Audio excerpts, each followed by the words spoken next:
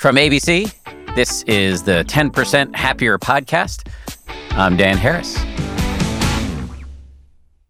Hey, gang, we're back with episode 2 of our New Year's series. We know there's a lot of pressure at this time of year to make big changes in your life.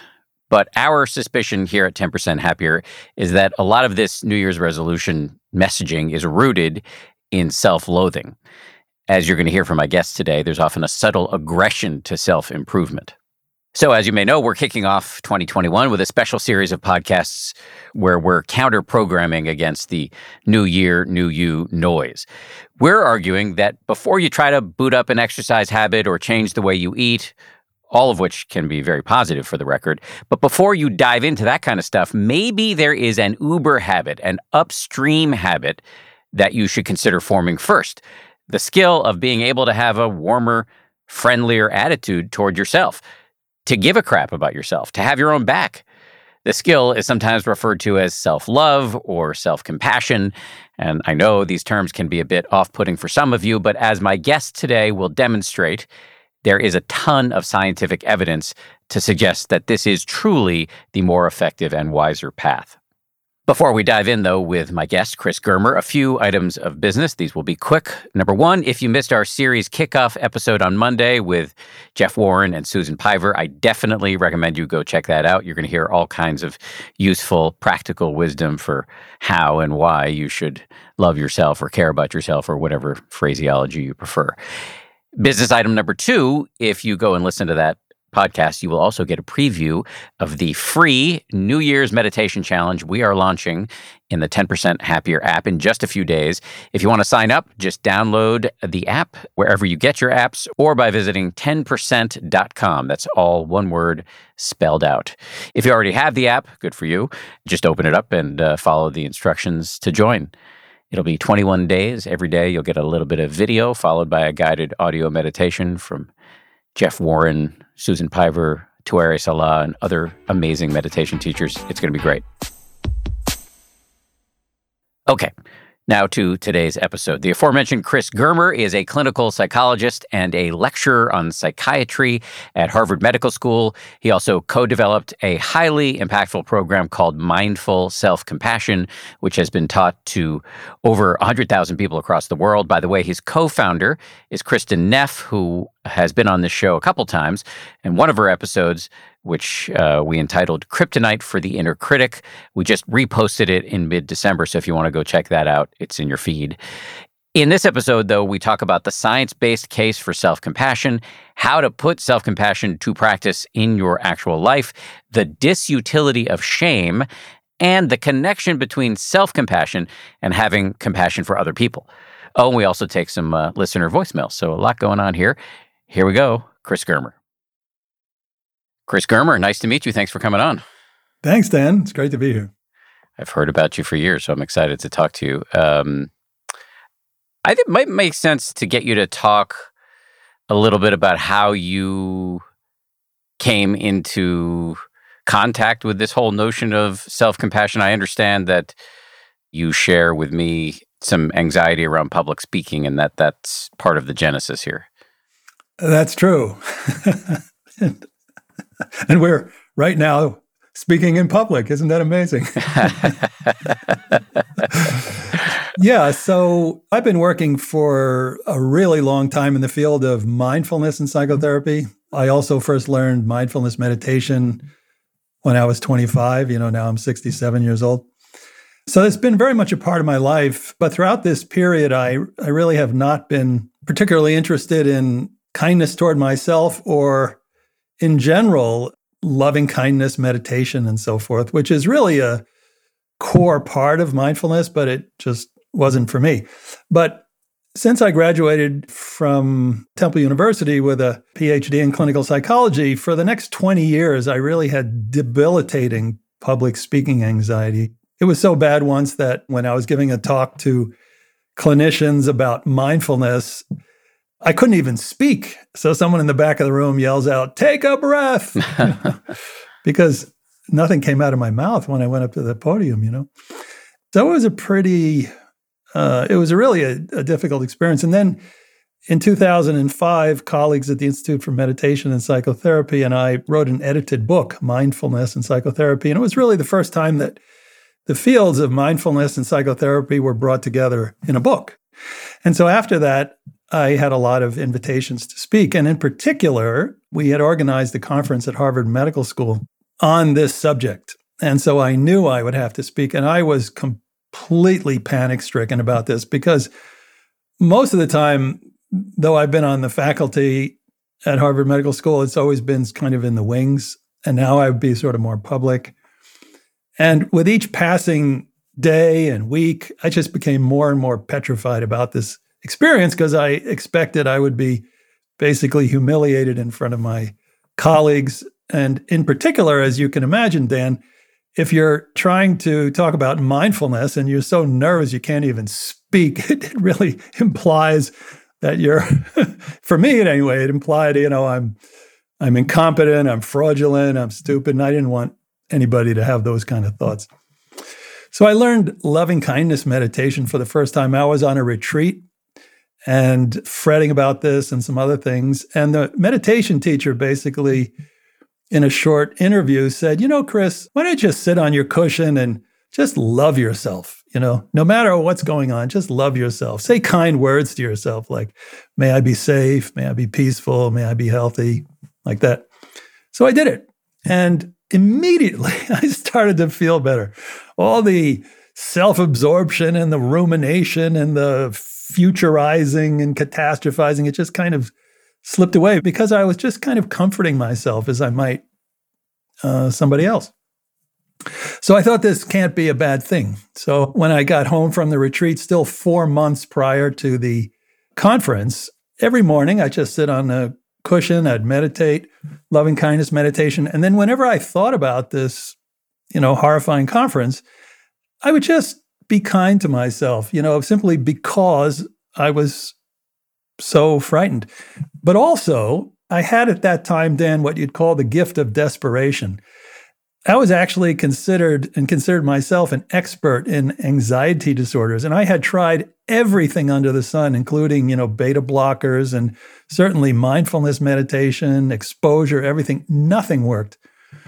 I felt really just broken. I'm just sort of disabled in this way. And with nothing left to fix me or fix the problem, I just loved myself, just like I was instructed in the retreat. And I did this in the months coming up to the conference. And so what was happening is basically terror, kindness. And then when the actual conference came and I was introduced, I got up to speak and the usual terror arose with me, but there was a new voice in the back of my head. And that voice basically was the one that I'd been saying for 4 months, which was, oh, may you be safe, may you be peaceful, may you be healthy. And there was just like a rush of warmth that flooded over me. And I looked out over the crowd, like about 600 people in this posh hotel room. And I just had so much love for the audience. I had the same feeling like, oh, I just hope everybody really enjoys themselves, that everybody's happy. And this, Dan, was really different, okay? Because as you know, from having experienced panic in a public setting, when we're in a state of fear, usually the audience is the enemy. For me, with public speaking anxiety, the audience was the enemy. But in this case, they were beautiful to me. So I learned a few things right there, Dan. The first thing I learned was self-kindness, self-compassion very quickly turns into compassion for others. I saw that instantly right there. The next thing that I learned is that, and this came a little bit later, is that public speaking anxiety, at least for me, was not an anxiety disorder, that I was trying to solve a problem which actually wasn't the problem. Public speaking anxiety for me was a shame disorder. In other words, behind it was this crippling fear that I'd be considered fraudulent or stupid or incompetent by the participants at this conference. That possibility was just so awful to me that I I just couldn't even face it. So what I did is I was basically trying to deal with what was obvious, which was anxiety, but that wasn't the problem. If you lose a key on a path in the dark and you want to find the key, do you look where the lamp is, where the light is, or where you lost the key? So I had lost the key. I couldn't find it. But what was quite amazing is that this practice of self-compassion not only started to solve the shame problem without me even knowing I had a shame problem, but then I also afterwards discovered that this was what it was. And then I've really basically, to be honest, spent the last 15 years slowly chipping away at that. But the main thing that I learned in terms of the professional side of this, Dan, is that there's a slight difference between mindfulness and self-compassion. Mindfulness is kind of a loving awareness of moment-to-moment experience, like this physical sensation or this emotion. Self-compassion is a loving awareness of the experiencer or the person. And what self-compassion does is it actually allows us to hold ourselves as a trembling, broken, or imperfect person in a way that we actually then have the capacity to hold our experience. And this was hugely important to me as a clinical psychologist because in clinical psychology, we're always working with intense and disturbing emotions. And we naturally, as clinicians, are holding emotionally the client. But when we're with ourselves, can we hold ourselves in such a way that we can then hold the experience? So what I learned is to add self-compassion to the practice of mindfulness such that we first sometimes hold ourselves and then we can more readily hold our experience. And that's what got me into this whole thing. Then I met Kristen Neff and the rest is history. Kristen Neff, I should say, just for those who don't know who she is, she's been on the show a couple times, and she, along with Chris, have really been at the vanguard of driving the scientific research as well as the popularization of self-compassion. I want to do one more clarifying point, and then I have a million questions. The clarifying point is, so it's New Year's. I suspect we may be getting some listeners who are new. So you've talked a lot about mindfulness meditation and loving kindness meditation. I just want to take up 30 seconds to just define some terms here for people who are new to the show. So mindfulness meditation generally is you're watching something like your breath. You sit, you feel your breath coming in and going out, and then every time you get distracted, you start again and again and again. And the instruction, which I ignored 50% of, because I share a lot in common with you, Chris, in terms of, I was interested in mindfulness, not so much in loving kindness, but the instruction is to view whatever comes up with non-judgmental, but also sort of warm or loving attitude. I erred on the side of the non-judgmental, so anger would come up in my mind or, random thoughts or whatever. And I would try to clinically note it, but there was some aversion in there. I wasn't really bringing any warmth or friendliness to my own sort of difficult emotions, or et cetera, et cetera. There is another practice that is taught alongside mindfulness meditation classically, but has been sort of underappreciated, I fear, in the modern meditation movement, which is the loving kindness practice, which is very, very cheesy at first for people, but you sort of sit and you envision a series of beings. Often you start with yourself. Sounds like you were instructed to really just stay with yourself. And you repeat phrases like, may you be happy, may you be safe, may you be healthy, may you live with ease, et cetera, et cetera.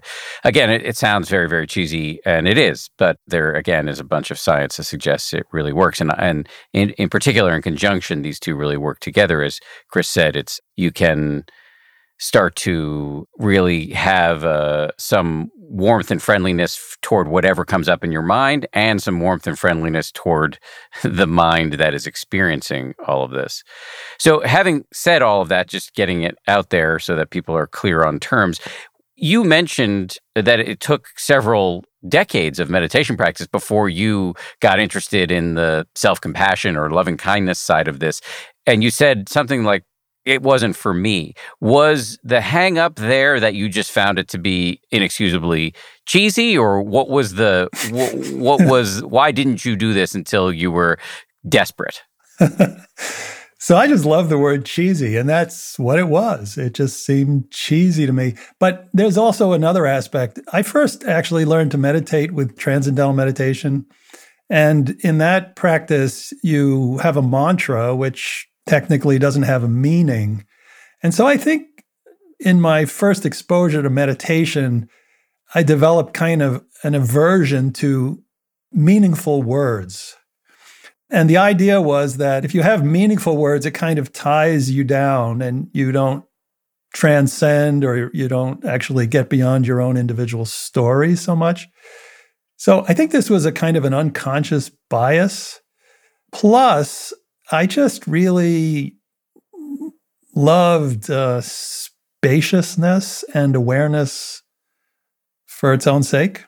And so none of this has to do with, repeating phrases. So I think there was just a kind of partly unconscious, partly conscious of aversion. But the irony is that thing that I was feeling aversion toward, like, completely changed my life for the better, Isn't it often like that? Over and over in my life, that has been the case, over and over. So how do you do with public speaking now? I mean, how are you feeling right now? Oh, well, I've always been okay when there's been a sense of connection. And so I'm feeling delighted, feeling connected with you. But mostly, I have to say, I really haven't had much public speaking anxiety since then. I can say that when there is a bit, then I immediately practice self-compassion. So I might, for example, just realize when I'm feeling anxious and then put a hand over my chest, maybe a hand over my belly, and just gently rub my body in that way. And actually just make some sounds like, oh, yeah, oh, yeah. And it activates a different state of mind. We know from the research, it activates a different physiology. And that's not the physiology of fear, it's the physiology of safety and a sense of safeness and security. We can, and I do in the case of when I have bits of public speaking anxiety or other kinds of anxiety, we can actually change our own physiology for the better. So I am, now an unabashed advocate for self-compassion, or even, for loving kindness and compassion. I am also an unabashed advocate of directing it beyond myself. However, this whole idea of putting my hand on my heart or my belly and making, sympathetic noises, I have not been able to get over that hump. And Kristen Neff, your co-conspirator, has shown me the science, and I believe her, but I still struggle with that. You looking for some advice, Dan? What would you say, Chris, if somebody said that to you? You could take it or leave it. If you want to respond, that's fine. I'm just putting it out there. I don't think I'm alone. This seems like a bridge too far for me, at least. Yeah, and there are so many what we call obstacles to compassion. There are cultural obstacles. So, for example, in just about every culture I've ever visited, and I've been all over the world with this, there's usually some argument for how being kind to yourself is less valuable than being kind to others, and is in fact selfish. There's a kind of a cultural prohibition to self-kindness, but also there are lots of personal obstacles to it. So, for example, if you're a person who has a lot of ambition, you may have gotten there by pushing through and, in fact, by denying how you feel. I'm not saying this is you. I don't know. It's definitely me. You as a person? Yes. Yeah. Okay. But so there's a kind of a deeply entrenched habit of, no, I'm not going to stop here, turn around and be kind to myself. I have to just keep going. That's how I succeed. And I also think it's kind of a masculine approach to problems, So there's a lot of training, which has basically told us that to stop, to open to how we're feeling, and to respond with some kind of kindness is not going to be good. It's not going to yield the kind of consequences that we want. It's going to make us weak. It's going to make us fail. It's going to make us lose motivation. It's going to make us depressed. It's going to make us more anxious. There's all sorts of fears. So it's really helpful actually to explore when I think about self-compassion or when I'm about to give myself compassion, maybe even putting a hand over the heart or something, what comes up for me? In other words, why is that difficult for me? It's good to ask the question, and it's usually not personal. It's usually something we've been told or something we've been trained not to do for some reason. Does that resonate for you in any way, Dan?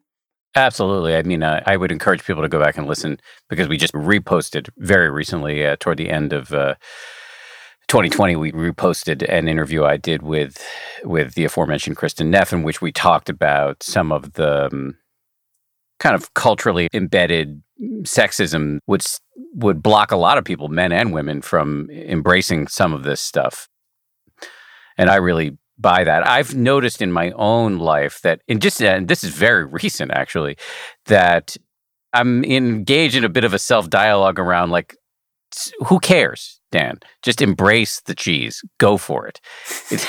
It works. And I know it works. And so every time I can get over the hump and just be like, just convince myself it's no big deal, just go for it, I'm always glad I did.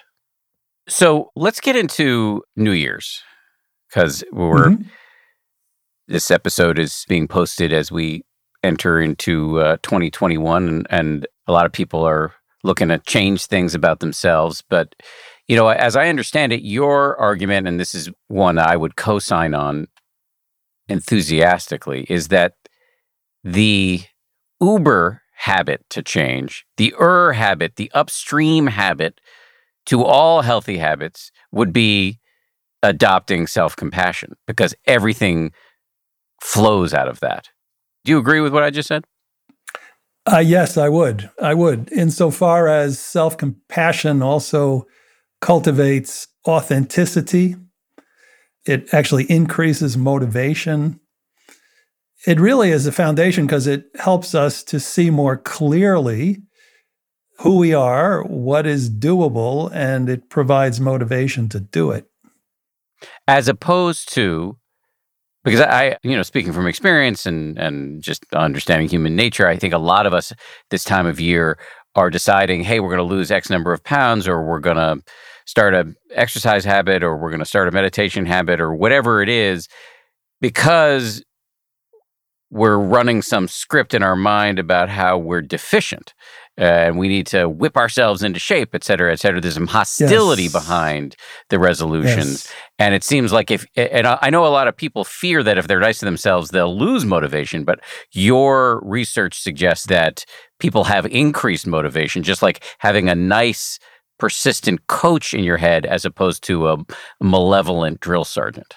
That's precisely what it is. But what I'm really appreciating about what you said, Dan, is the subtle intention behind the New Year's resolution. That intention actually, in my view, is the deciding factor over whether or not what we intend to do is going to work. And so if the intention arises out of inadequacy or shame about inadequacy, and we kind of try to superimpose some grand plan on that, it has the seeds of its own failure right in it, because it's basically driven by shame, and shame is deeply demotivating. There's a meditation teacher in Australia, Bob Sharples, who talks about the subtle aggression of self-improvement. And that's often what New Year's resolutions are. They are subtle aggressions. It's like, honey, you don't look good enough, and nobody's ever going to love you the way you look. So therefore, what you should do is to lose some weight, and then before you know it, you're basically breaking your heart every day because of some commitment that was made out of a sense of inadequacy, So the alternative then is, what would it be like not to commit to something that's good for us, not based on inadequacy, but based on love, based on a deep appreciation of who we are, you know? And in my view, there's just a little shift which we need to do in order to get there. And that is to focus not on goals, but on our core values. So that's a whole larger conversation. What's a core value? But core values, they're basically that which gives our life meaning, such as creativity, adventure, compassion, truth, things like that. But when it's a genuine core value, it actually energizes us. If it's just a social norm and we're buying into it because we happen to live in the society, but it doesn't resonate deep inside of us, it'll actually suck the energy out of us, So if I'm trying to lose weight because it's a social norm, it's demotivating. However, if I want to lose weight because I can kind of feel what it's like to be as healthy as possible, then there's a different foundation for it. It's actually on the foundation of kindness because our core values are as close to who we are as anything, even closer to who we are than our own bodies.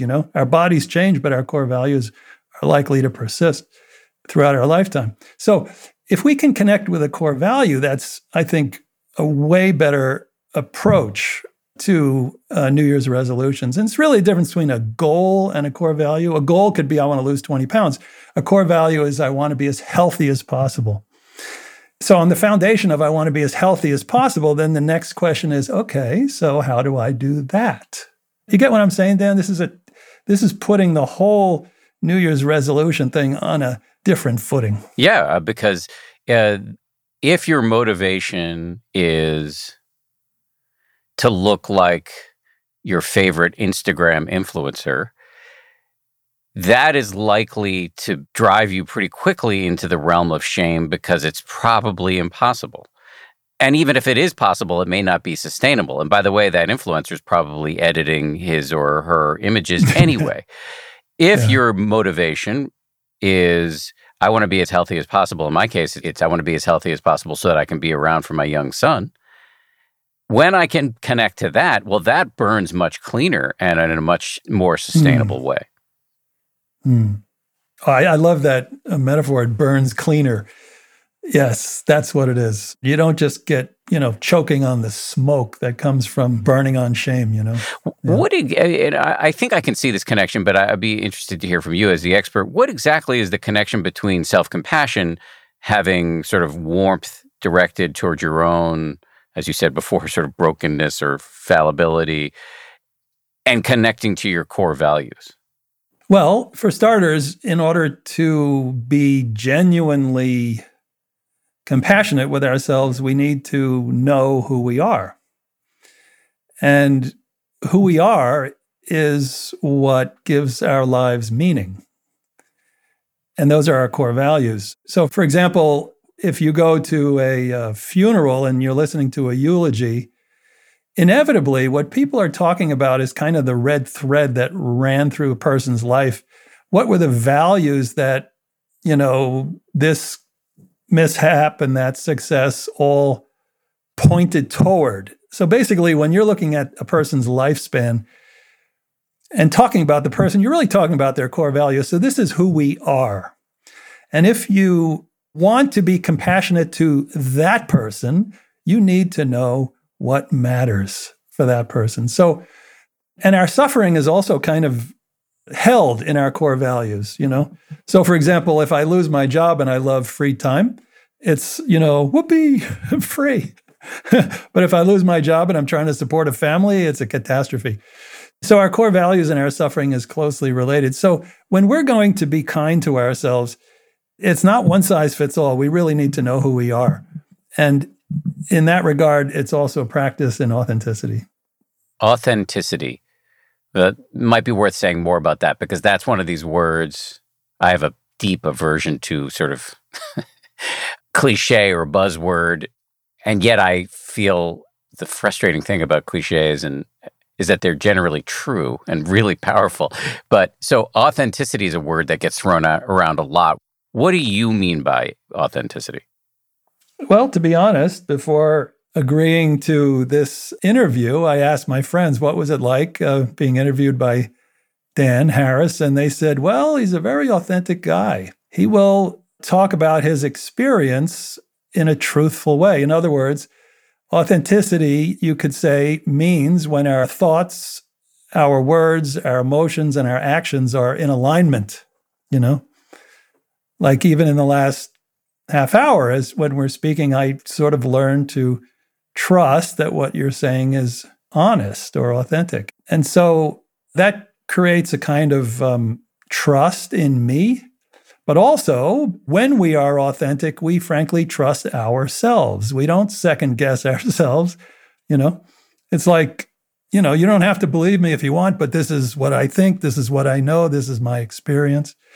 A nice example is, this is a story I heard about Martin Luther, the original Martin Luther, is that he was, if there's a historian in the room, I'd love to be corrected if this is wrong. But he was being tried for his heretical thoughts vis-a-vis the Catholic Church. And the judge, prior to sentencing, said, here's the deal. I'm going to read what it is that you said, and then you have a chance to deny it. And if you say, I don't believe this, you can go free. But if you say, I do believe this, the punishment is death. Do you understand, Martin Luther? And then when this actually happened in the courtroom, Martin Luther's response was, I know no other.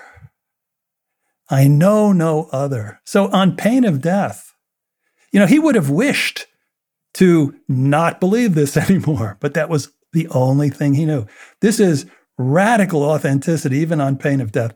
And it's the kind of thing, I think, which allows us to be unshakable, I think the kids call that keeping it real. So let's go back to self-compassion as a habit that you would argue, and again, I would second this argument, as a habit that would be a great foundational habit to form before attacking anything else. I want to ask you one skeptical question, and then I want to get into some details about how we actually form that habit. But the skeptical question, and I think we've touched on this a little bit, but I think it's worth going at directly because I know that you've heard this from a million people. I've heard it from a million people. I've heard these concerns escape my own lips. If we're too kind to ourselves, we're going to slide into sloppy resignation. We won't get anything done. We won't lose the weight that we think we need to lose. We won't, et cetera, et cetera, et cetera. What is your pushback on that? And is there science to back it up? It's not kind to ourselves to live a life of resignation. It's not kind to ourselves to be sloppy. It's not kind to ourselves to do anything that is going to diminish the quality of our lives. So if it appears that self-compassion with doing that, whatever it is that we are doing, I would say is not self-compassion, and we should stop it. Fortunately, the research is really quite clear that when one does practice self-compassion, that what you've described, doesn't happen. Again, when people are self-compassionate, they live closer to their core values. When people are self-compassionate, they usually have more energy to pursue their goals. Interestingly, their goals are just as high as people who are not self-compassionate, but there's more, energy and effort, frankly, to achieve them. So I would just like to say that self-compassion means caring for ourselves in the deepest way. In other words, to bear in mind that whatever we do has short-term and long-term benefits, and to keep the long-term benefits in mind as well. In other words, sloppiness now, if it's going to lead at the end of the day to something better, then let's do it. But if it's just sloppiness, why do it? That's not self-compassionate. That's just harming ourselves. So if people are with us thus far, they might be thinking, okay, Germer and Harris, I get it. I'm sold. How do I actually do this? How do I make self-compassion a habit? Yeah. So the first thing is to understand that for a lot of us, it's a little bit like redirecting a big ship. In other words, we are a large accumulation of habits. And so the main problem is people think, oh, I'm going to, give myself 6 weeks or 6 months to be self-compassionate. So we have to be patient. And I can tell you that since I learned self-compassion back in the story I described in 2006, I've been steadily learning to be more and more self-compassionate. So it's been now 14 years, and I feel like I'm still maybe 1/3 along the way. So patience is really important. The simplest way, there are two really simple ways of answering the question, what should I do? And the first is the quintessential self-compassion question, which is, what do you need? What do you need? Now, people don't usually ask us this question. Frankly, they're more concerned about their own needs than ours, So, but how often do we ask ourselves the question, what do I need? So just asking that question of ourselves is a profound self-compassionate act. That's a bold, turn of the wheel on the big ship, you might say, to start putting in a new direction. What do I need? But usually when we ask this question, we don't even know the answer. It's like, need? What do you mean? What do I need? I don't know what I need. So then it helps to kind of be a little more specific. So to think of different kinds of needs. What do I need to comfort myself? What do I need to soothe myself? What do I need to validate myself? What do I need to protect myself? What do I need to provide for myself? What do I need to motivate myself? So that's the first question. What do I need? The second question, Dan, is when we're in a tough spot and we want to be self-compassionate, to simply ask the question, how would I treat a really good friend right now? What would I say? What would I do? What would my attitude be? If I knew somebody who was in the same predicament as I, and I really liked that person, what would I say or do? How would I treat a friend? And that is a really powerful question when we're suffering, because the first instinct that we have when we're suffering is not to be kind to ourselves. The first instinct is to crack the whip. The first instinct is to criticize ourselves. The first instinct is to kind of isolate ourselves. Basically, shame response. But how would I treat a friend? So these are two, you might say, questions which start the journey to being more self-compassionate. And these questions can be asked over and over again. You can ask yourself the question, like, what do I need the moment you wake up? It might be, you know what? I don't need coffee. I need tea. Or I don't need either coffee or tea. These are interesting questions. It puts everything on a new footing. Yeah, I've noticed myself getting into this a little bit because, first of all, to double click on the notion of patience that you mentioned before, in my exploration of self-compassion, it's been very slow, and it's required a lot of self-compassion to keep going, because every time I notice I'm not doing it, I need to bring some self-compassion to bear. Thank you for that. That is absolutely essential on this journey. What you just said, this cannot be more important. It is hugely important what you just said, to be self-compassionate with ourselves on the path to self-compassion. Often I've had to hear it from other people. I'll be working with, somebody, a shrink or a coach or whatever, and we'll be working on something and I'll be beating myself up for not having applied whatever skill they're trying to teach me. And then they'll have to say, well, why? How do you think the beating yourself up helps?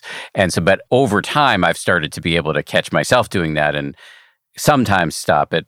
But as to this idea of what do you need right now, is going to bring up another sort of cheesy expression, but we're in the mode here of embracing the cheese. So I will notice I'll be writing, I'm writing a book, or I'll be writing, introductions for this podcast, or I'll be working on anything difficult. And sometimes I'll hit a wall of fatigue or some sort of physiological resistance. And my old mode was to just plow through all of that, usually with disastrous results like bad work or being crabby with the people around me. And I'm now starting to once in a while, like 1 out of 20 times, I will say, oh, yeah, what do I need right now? Maybe I just need to lie down and meditate right now. Yeah, and you could probably have much more energy and fun with the same thing 10 minutes later after a little nap. Exactly right. Exactly, yeah. Much more of my conversation with Chris Germer coming up right after this. Hey, just a reminder before we dive back in on self-compassion with Chris. To help you learn how to actually practice self-compassion, we are running a free 21-day meditation challenge in the 10% Happier app starting Monday, January 4th. Our teachers will be guiding you through a series of meditations demonstrating the benefits of developing self-love, self-compassion, acceptance, whatever you want to call it, and also showing you how to actually do it. Our challenges are specifically designed to help you form a habit. They include my interviews with meditation teachers explaining exactly what you're doing and why you're doing it, as well as daily meditation reminders from the app. You can join the challenge by downloading the 10% Happier app today, wherever you get your apps, or by visiting 10%.com. That's 10%, all one word, spelled out, .com. And if you already have the app, just open it up and follow the instructions to join. All right, let's get back to my interview now with Chris Germer. So back to habits and how we make this a habit. I'm going to extrapolate, and you'll tell me if I'm right here, from the story you told at the beginning of this interview with your own public speaking fear. What it seemed allowed for you to turn the ship around, to stick with your metaphor, was to have a foundation in your meditation practice. By the way, that tracks with my own experience, that if I want to do something off the cushion in real life, it really helps if I have a foundation on the cushion in meditation. So what would you describe we should do in our meditation practice that will allow us to, ask ourselves the questions, what do you need right now, et cetera, et cetera? How should we practice meditation so that we're more likely to ask ourselves these questions? Is that what you're asking? Thank you for putting my question more eloquently than I put it. That's exactly right. Well, we're gathering the thing together. It's an emergent process, right? Self-compassion really needs mindfulness. We really need to be present to our experience. If we're really exhausted and starting to get crabby, we really need to be able to say, gosh, I'm really exhausted and I'm starting to get crabby, rather than just automatically and without awareness pushing through and becoming more exhausted and more crabby and tormenting our families and so forth. So that capacity to step back and to see what we're doing in the present moment is an essential first step toward compassion. That's basically, it creates the space to be able to make a choice, such as asking ourselves, what do I need? Or how would I treat a friend? Or any of infinite ways that we can actually be kind to ourselves. So what do we need for meditation? I think, frankly, just the capacity to meditate. That is to say, no matter what kind of meditation we do, as long as it is an opportunity to stop and to self-observe, then we're more likely in daily life to do the same thing and then have room for a compassionate response. Okay, so from what I'm hearing there, though, what you're describing is sort of basic garden variety mindfulness meditation. Would you also recommend we layer on top a kind of practice that goes directly at self-compassion, where we're repeating these loving kindness phrases to ourselves? Yeah, so there are... what you're saying is really important, and that is that not only are we developing awareness, moment-to-moment awareness, but we're also intentionally warming up the conversation, In other words, warmth. What's unique about self-compassion practice as a complement to mindfulness is two things. One is that there's this quality of warmth, intentional warmth, rather than just making space. We're warming things up, and also we're directing some of that warmth at ourselves, the sense of self, the me, So in meditation, if we can, in my own personal meditation, this usually happens after like 20 minutes, Like usually I just do straight on breath meditation for 20 minutes in the morning. And at that time, I start to get more conscious about the uneasiness and the edginess that might be in my life at that time. And then loving kindness makes so much sense. In other words, like, oh, honey, I see you. And then we can start to be kind to ourselves in ways that we would be kind to another person, such as, what do I need now? So, for example, I practice loving kindness meditation. I say certain phrases to myself, usually only after 20 minutes when it actually means something. It's not sugarcoating. It's a healthy and intelligent response to distress, which I usually find after 20 minutes in the morning. So to layer on at the right time, natural warmth in a way that comes most easily. So for some people, it's an image. For some people, it's warming up the breath. For some people, it's language. For other people, it's touch. There are infinite ways that we can warm up our awareness.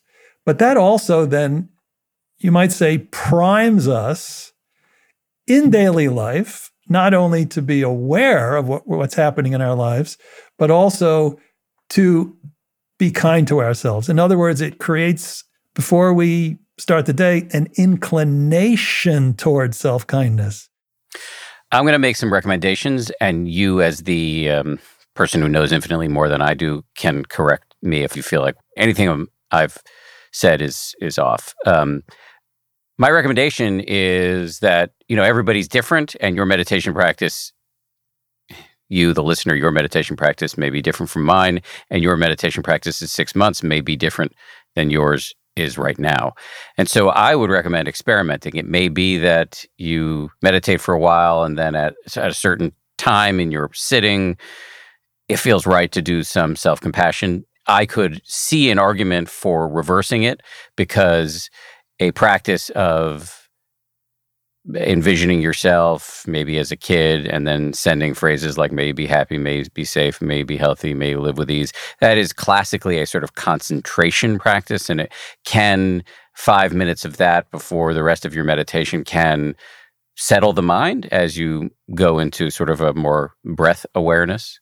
I could also see a world where, if this is something you're really struggling with, which, by the way, would put you in very good company, because I think most of us are struggling with, you might actually take a whole chunk of time, a year. I actually took 2 years recently where all I was doing was loving kindness, not just directed at myself, but sort of in a panoramic way.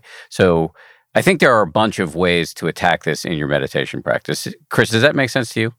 Yes. In the larger meditation world, one of the main questions is, should people first learn self-compassion, or should they first learn mindfulness?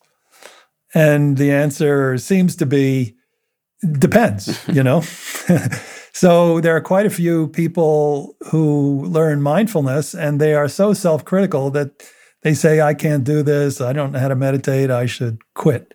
And they do quit, because they first need to learn self-compassion. They need to learn to be merciful with themselves when they practice, and not consider the thing a test of your, value as a human being. So some people need to learn self-compassion first. Some people need to learn mindfulness first. But also, as you said quite eloquently before, not only is each person different, but we are different from month to month, year to year.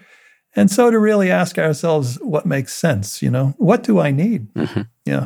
But to know that there are options, in other words, making space for our experience and being aware of our experience is not the only way to meditate. We can also, there are many, many different forms of meditation, but warming up our awareness and including ourselves in the circle of our awareness is a legitimate way to practice, with lots of research behind it. And it's been also going on for thousands of years. Don't be shy. Agreed. Having said that, though, let me bring in some caveats. These are not designed to make you shy. I don't think anybody should be shy about doing this. I think we should all go for it.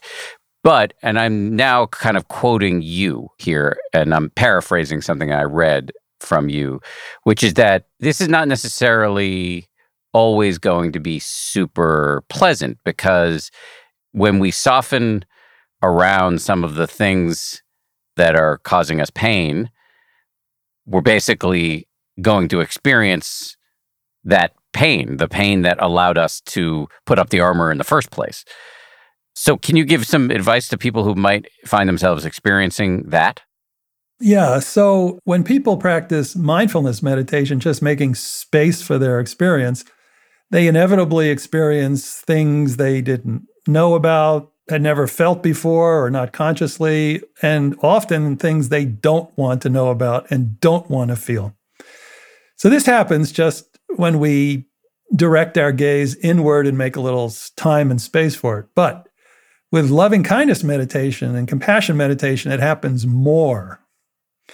And it happens more because the practice of compassion and warmth in relationship to ourselves evokes our personal relationship history. It drops us into the relational matrix of our lives. And in the many interactions that we've had with people, all of us have been disappointed, have been hurt. All of us have loved people fiercely who could not love us back, and it has hurt. It may have been an original caregiver or a sibling or anybody after that. So all of us have, you might say, relational wounds. So the amazing thing about loving kindness practice and compassion practice is not only does it expose those wounds, but it's also an opportunity to heal those wounds. So there's a saying that love reveals everything unlike itself. If I say to myself, may I accept myself just as I am, very quickly, particularly in the beginning of practice, I will notice, these are all the unacceptable things about me. And I've also been treated in a way that I was unacceptable when I was this age and when I was that age. So we start to basically remember uncomfortable things. And when this happens, practitioners usually, if they haven't heard this conversation before, the one we're having right now, they think, I'm not doing it right. I'm practicing this because I want to feel good and I want to, let the love shine and so forth. And how come I'm getting really bummed out? How come I'm feeling shame and sadness and despair? Now, I don't mean to freak people out who are on this call, but Sharon Salzberg was very clear about this a long time ago. Loving kindness meditation is not about good feelings. It's about goodwill. It's the intention to be kind to ourselves that is really what it's about. We are cultivating over and over again the intention. And when we do that, uncomfortable feelings will definitely arise, but it is a blessing. Because when they arise, this is not new stuff. This is old stuff because we've just stirred up the pot. All the muck at the bottom of the pot is coming up. It's getting stirred up, but it's also leaving us. It's leaving us. And the amazing thing is that our minds know, for most of us, our minds know when we have the capacity and when it is safe enough to actually bring this stuff up and let it be transformed. And when we bring consciously kindness into our experience, when we build that muscle of kindness in our experience, then the mind starts to reveal its secrets because it knows that now is the chance that I can be healed. I have the capacity to see this. I have the capacity to hold this. I have the capacity to heal this. And ultimately, that's what we do. If you have, for example, a memory of being shamed when you were 6 years old or something, when that's coming up, you can just be super kind to yourself now as an adult because this experience has been with you for so long. And in that kindness toward yourself, and then even kindness toward that 6-year-old. And that's also a beautiful part of practice. In other words, to find those parts of yourself that have been hurt. Kindness toward yourself, kindness toward the child that was hurt. We are actually in that moment transforming the experience and reparenting ourselves. So the remarkable thing about this is that these negative emotions that come up are actually opportunities for reparenting. And in the clinical language, all of this in a nutshell is about how loving kindness practice activates our attachment styles, our relational patterns. It reveals the wounds, and then it gives us an opportunity to develop what we call secure attachment. We might have had insecure attachment or avoidant attachment, but we can develop the capacity for inner security, for a secure base within. And in my view, and I say this also as a therapist, this is the most profound opportunity that we have with this kind of compassion and self-compassion meditation. It's basically to develop what's called earned attachment or to reparent ourselves. I've seen a lot of this in my own practice, and I did once a loving kindness metta meditation retreat with a great teacher by the name of Spring Washam, and she uses a kind of grandiose term, but it really jibes with everything you just said, which is this is a kind of a purification practice that you do this sort of seemingly touchy-feely thing of repeating these phrases, but it's a kind of a baller move, because when you do it, lots of difficult stuff will come up because it's the mind knows it's safe for that stuff to come up, and you can then direct the kindness towards the difficulty. But in that way, you kind of are purifying the mind of, as you said, sort of just taking the trash out in the mind, and that can be really helpful. We do have some voicemails I want to get to, but let me ask you just one last question before we do that. You mentioned way back at the beginning of this interview that you saw, as you got up on stage to deliver that speech at Harvard Medical School, that all of the compassion you'd been sending to yourself on the cushion, it actually seemingly inexorably led to compassion for other people because you loved the audience. And I'm just wondering, is there any science that backs that notion up, that self-compassion can lead to more other compassion? Over and over and over. Whenever there's a self-compassion training, if self-compassion and compassion for others are both measured, both go up together. Yeah. What is interesting is that if a person is by nature, in other words, has trait self-compassion, they are not necessarily more compassionate toward others. But when we learn self-compassion across the board, people become more compassionate toward others in the research.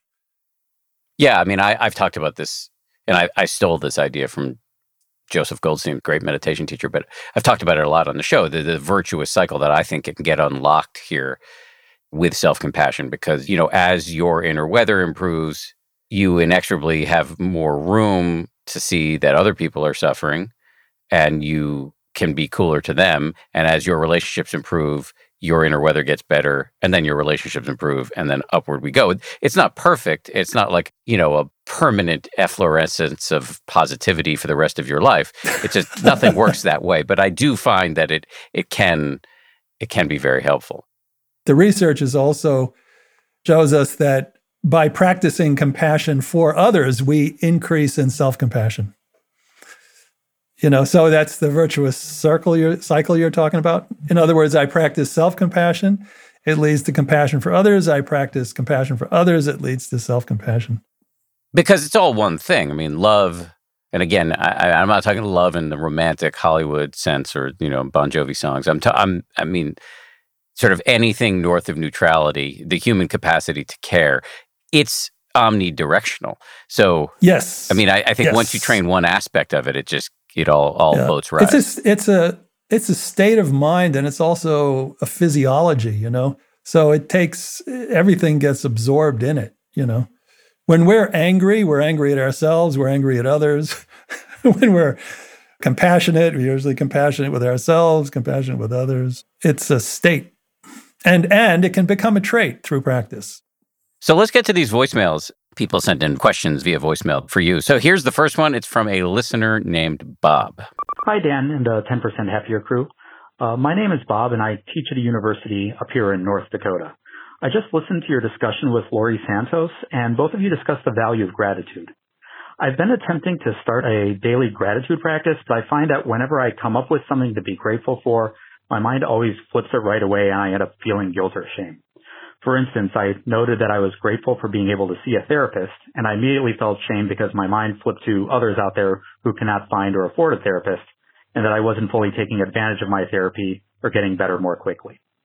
Likewise, I noted gratitude for having students who are willing to engage with me in the course material, and I immediately felt shame because my mind flipped to the students who aren't engaged with the material and not doing well in the class, and feeling like a bad educator and that I'm not doing enough for them.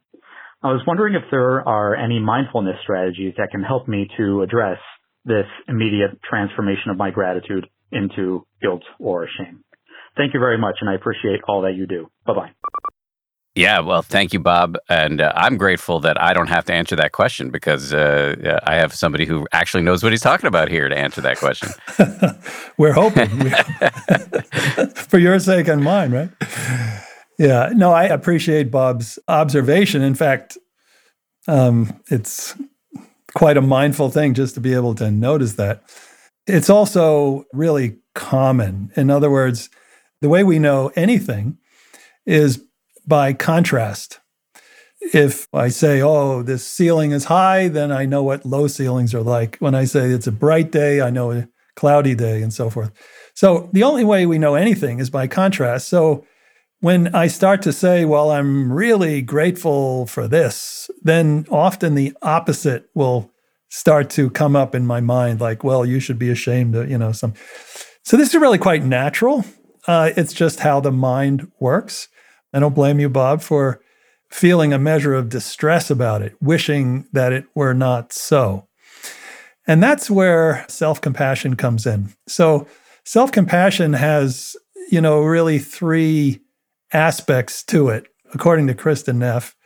One is mindfulness, the other is common humanity, and the third is self-kindness. So in this case, Bob, you've already got the mindfulness piece down. You noticed that when you are grateful, practicing gratitude, you can feel some shame. So you're aware of this. And not only that, you're also aware of it in a kind of a non-judgmental way insofar as that you were able to make the call and share this and make it also of benefit to others. So you totally have the mindfulness piece down. Then there's the common humanity, and that is to actually understand that what it is that you're going through is a part of the human experience. If you were to do a workshop on gratitude, your participants would be just so grateful to you because you will make sense of their experience, which is that all kinds of other emotions will arise for you. And then there's kindness. So then the question, Bob, would be, how can you practice gratitude? Or while you're practicing gratitude, if shame arises, how do you want to hold yourself and how do you want to hold the shame? Okay.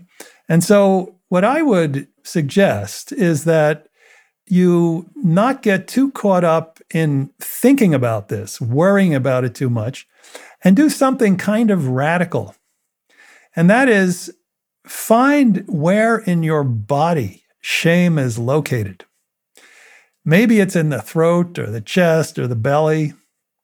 And see if you can just be super kind to that part of your body that is holding the emotion.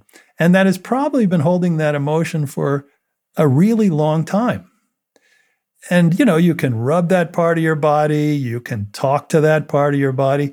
You can even, Bob, listen to that part of your body. You can say, you can, as if that part of your body was a person, what would that part want you to know? And what would you like to say to, as it were, that part of your body who's holding the emotion or, that part that's bearing what we'd call the burden of shame? So you don't want to get too caught up in your mind struggling with gratitude and then opposite reactions. I would say you're aware of it. Notice that it's a common thing, but drop it out of the mind down into the body and begin to address that which the gratitude practice has kicked up in a compassionate way. And you will probably notice over time that those contrary responses start to diminish. It's just like a fire. When we first start a fire, it's really smoky, but then after a while, it burns brightly. Clean burning, as Dan would say. So it's particularly common in the beginning as well of practice. Just to say that this, I call this, Kristen doesn't know that I call it this, but I call this the Neff 3-step. She describes this as a practice you can do both on and off the cushion. Something difficult comes up. First step, mindfully notice it. Second step, get some perspective by knowing that millions of other people probably at this very nanosecond are suffering from something very similar, judgment, anger, fear, whatever. Third step, bring some kindness in. Put a hand on the part of your body where you're feeling it, say some kind words to yourself, et cetera, et cetera. This I've been practicing with in my own life is a really good circuit breaker on the sort of habitual rumination or shame spirals that come up in my own mind. Let's do the second voicemail. This one's from Sarah. Here we go. Hey, Dan. This is Sarah. First-time caller, long-time listener. I am calling you on the road in rural Maine, where I'm a hospice chaplain. And self-love is so complicated and so difficult.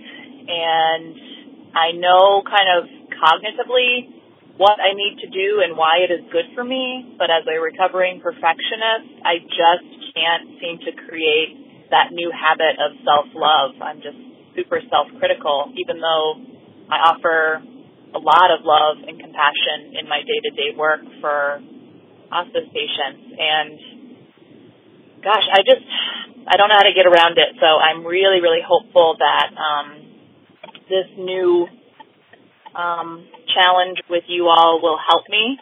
And yeah, my biggest question is just how do I get this to be at a point where it's not just in my head, but it's in my heart as well.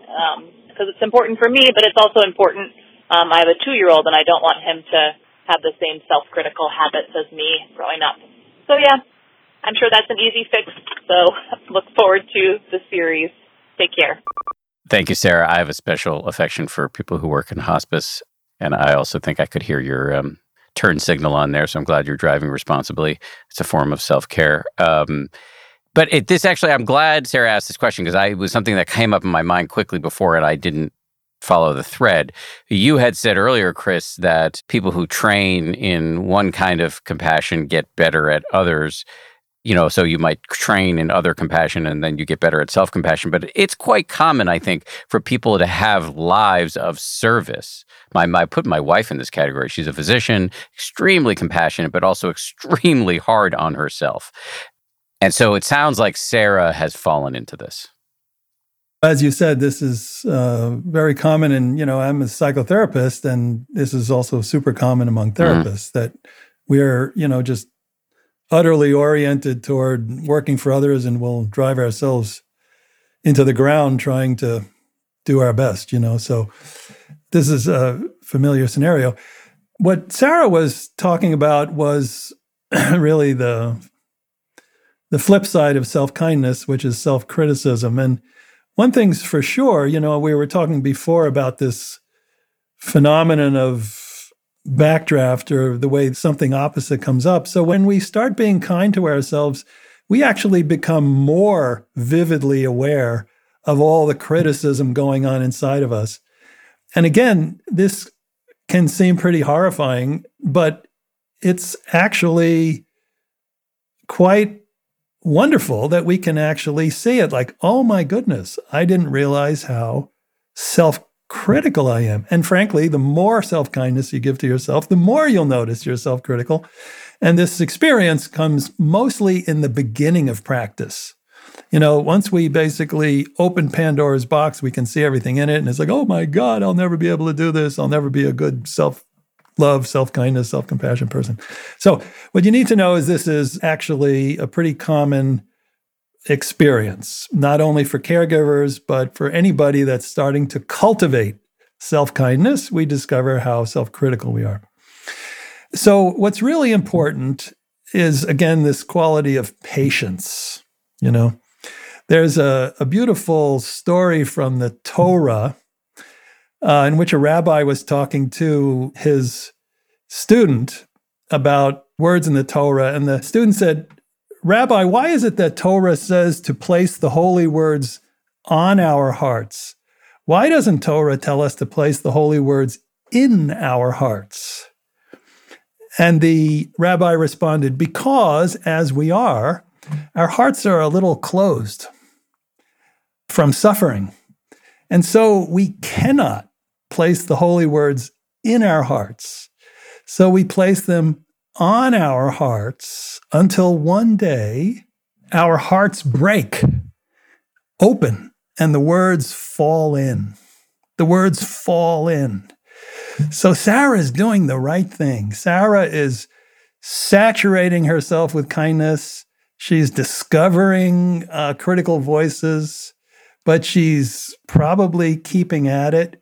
She's cultivating this precious intention, this goodwill. And there will definitely come a time when she is least expecting it, when something happens and she notices that she's just so tender with herself. And then she will say, I would never have responded like this a year ago, So we have to have patience. It's all a good thing, what Sarah is describing. It just doesn't feel good sometimes. Well said. Speaking of good things, you're doing a great thing in your career, and I'm grateful for it. And you've done a great job in this interview, and I appreciate you doing it. Thank you. Thanks. I really appreciated the conversation. I liked stretching into this conversation with you, Dan. And also, I do, if I may say, really appreciate your authenticity and how you are openly sharing your own journey with everybody else. That's a huge generosity. Thank you. I appreciate that very much. Big thanks to Chris. I really enjoyed that. As you know, Friday marks the start of 2021, and this Friday, we've got a super special bonus. We're going to be dropping a brand new episode, a conversation with Karamo from Queer Eye. We'll be diving into his complex and inspiring life and learning about how he discovered self-compassion and how he operationalizes it every day. Karamo will also be taking part in the New Year's Meditation Challenge on the app, which we are incredibly grateful for and excited about. So to help you apply everything we learned from Chris Germer today and to learn from Karamo and our expert meditation teachers, you can join our free 21-day meditation challenge by downloading the 10% Happier app wherever you get your apps or at 10%.com, all one word spelled out. If you already have the app, as I've been saying, just open it up and join the challenge. Big, hearty thank you to the folks who put this show together. Samuel Johns is our senior producer. DJ Kashmir is our producer. Jules Dodson is our associate producer. Our sound designer is Matt Boynton from Ultraviolet Audio. Maria Wertel is our production coordinator. We get a ton of incredibly useful input from our TPH colleagues, such as Jen Poyant, Nate Toby, Ben Rubin, and Liz Levin. And of course, a big salute to my ABC News comrades, Ryan Kessler and Josh Cohan. Additional thanks to everybody at the 10% Happier app who also have been working incredibly hard to make this podcast series and the challenge a reality. Just a few names here: Maggie Moran, Allison Bryant, Julia Wu, Kimberly Mikish, Nico Johnson, Amy Breckenridge, Jessica Goldberg, Jade Weston, Matthew Hepburn, Joshua Berkowitz, Crystal Isaac, Connor Donahue, Liz Woodwell, Clea Stagnetti, Derek Haswell, Eva Breitenbach, Ray Hausman, Yang O, Trasa Gress, and Liz Farmer. Big thanks to all those folks. And thanks again for listening. We'll see you soon.